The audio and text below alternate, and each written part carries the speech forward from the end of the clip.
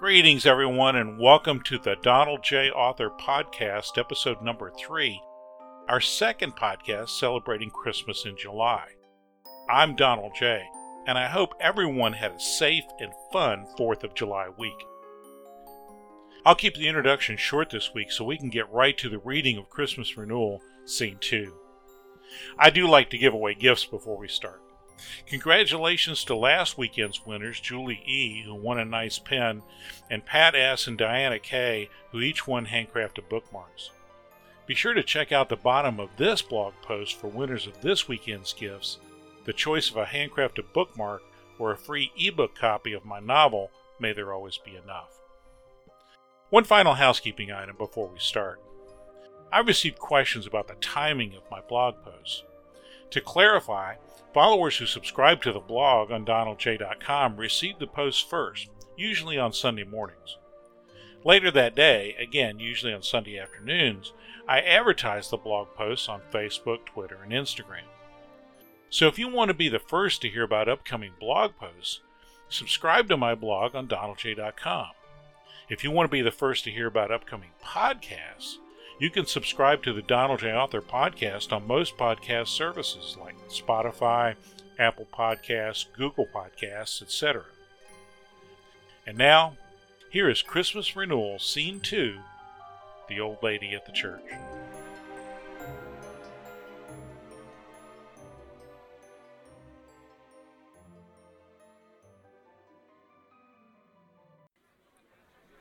Christmas Renewal by Donald J. Scene 2, The Old Lady at the Church. When we arrived where the carolers had gathered, their leader welcomed everyone to join them in a festive rendition of Jingle Bells. As soon as the singing started, DC hopped from Lissa's basket and pranced off toward the church. Lissa waved to her mother.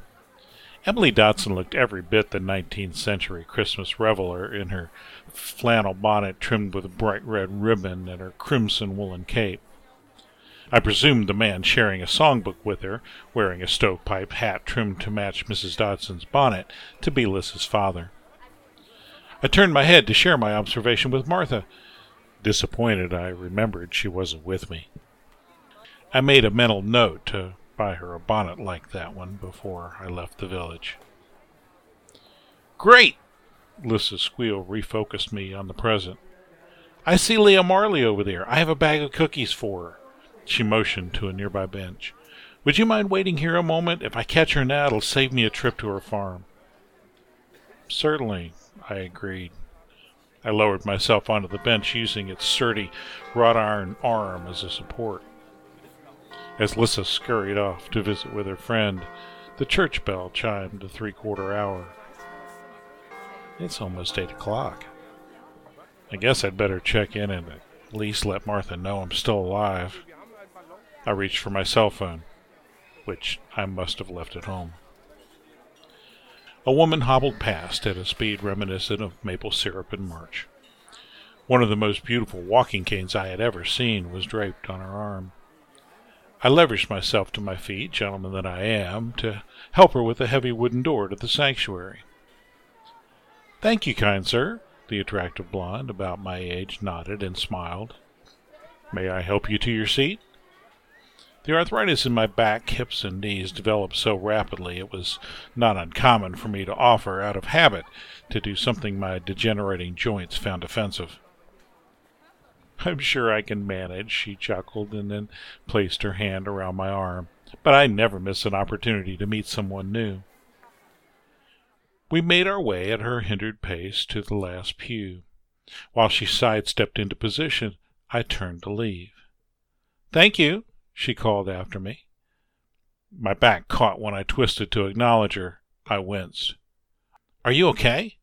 She pivoted in her seat and reached out as if to catch me. I'm fine, I snapped. I raised a hand between us. She folded her hands into her lap and waited for me to regain control. I'm sorry, I apologized. I'm working through a slight back problem. Sometimes the pain...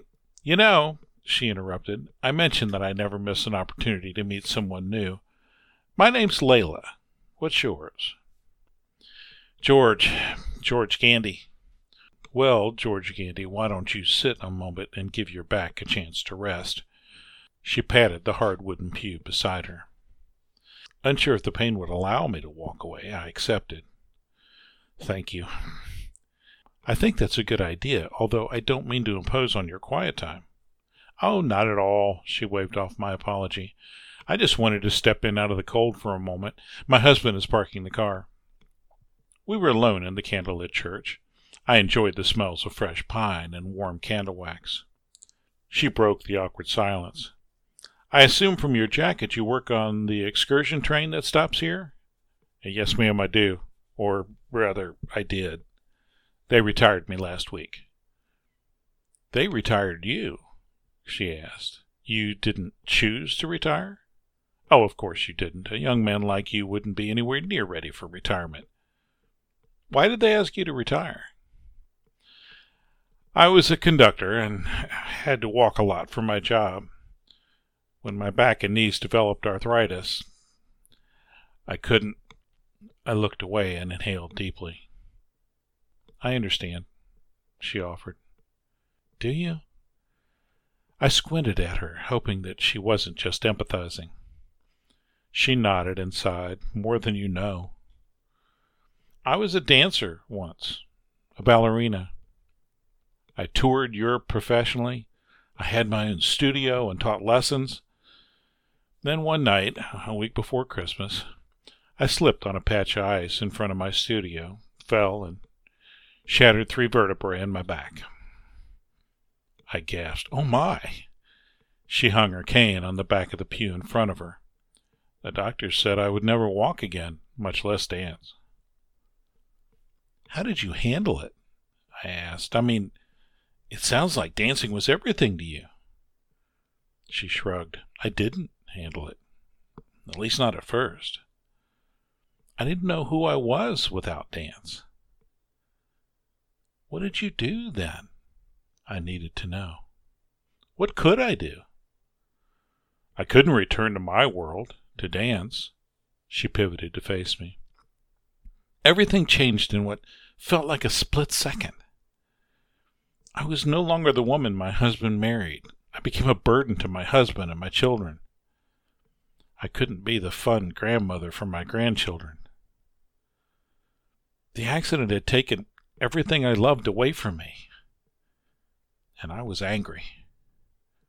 I turned into the Wicked Witch of the West. I find that hard to believe, I scoffed at the suggestion. She raised both eyebrows, nodded, and continued, It's true. I tried to teach dance lessons from my wheelchair, but I was so bitter and frustrated, my students left me one by one. My children stopped bringing my grandchildren to visit their grumpy old grandmother. But the final blow came when my husband told me I had become impossible to live with and asked for a divorce. I became livid. What? Are you kidding me? How dare they? Couldn't they see what you were going through? Didn't they love you enough to give you some measure of grace? Wasn't it their job to support you, to help you regain your life? Layla donned a wry smile. How well I remember saying those same words over and over. I pounded the back of the pew. It's true, isn't it? Her answer, barely audible and laced with profound sadness, caught in her throat. No. We sat in silence for a while before she spoke again. George, they couldn't do for me what I had to do for myself.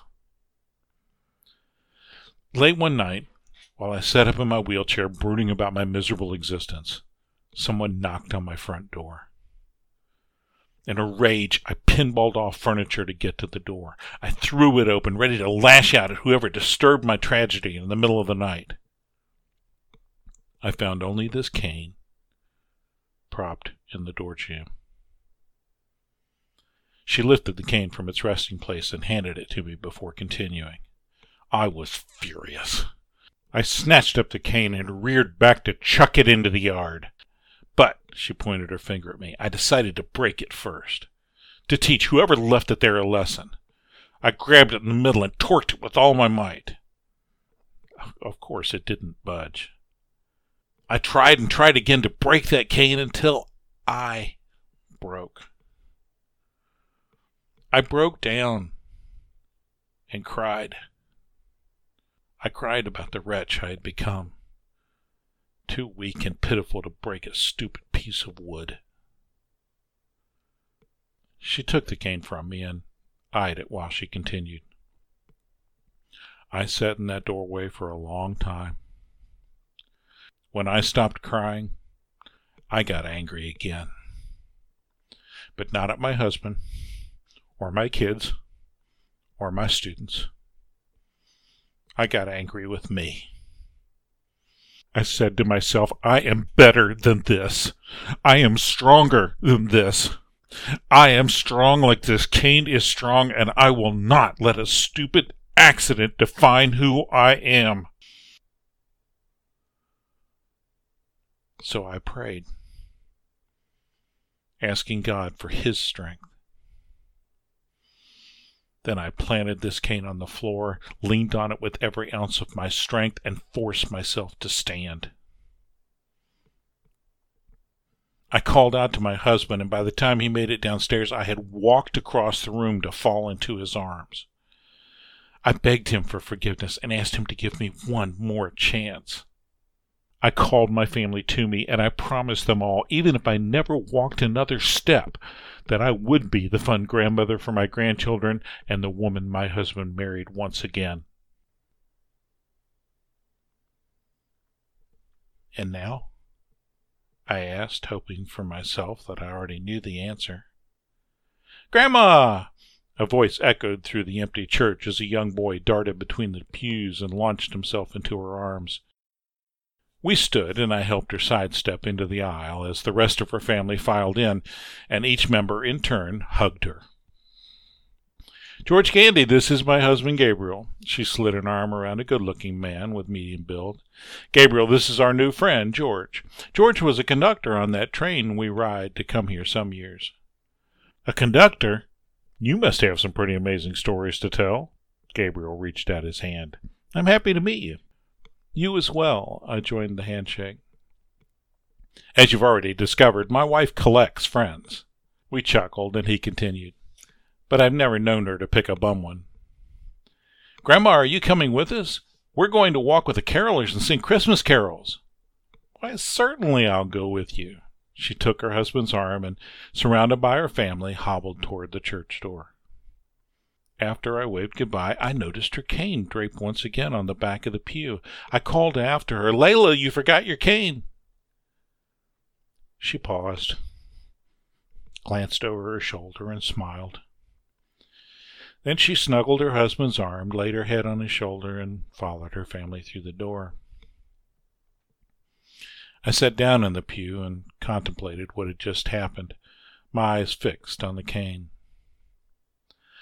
A fuzzy mosaic of bright colors behind the cane enticed me to refocus on one of the lighted stained glass windows that flanked the sanctuary.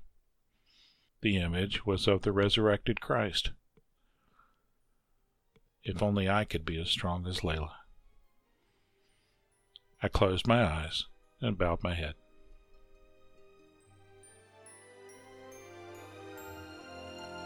Thank you for listening to Christmas Renewal, Scene 2, The Old Lady at the Church. Please remember to subscribe to the Donald J. Author podcast on your favorite podcast service, and join me for the next 2 weeks as I read the rest of this short story in serial form. Until then, I'm Donald J.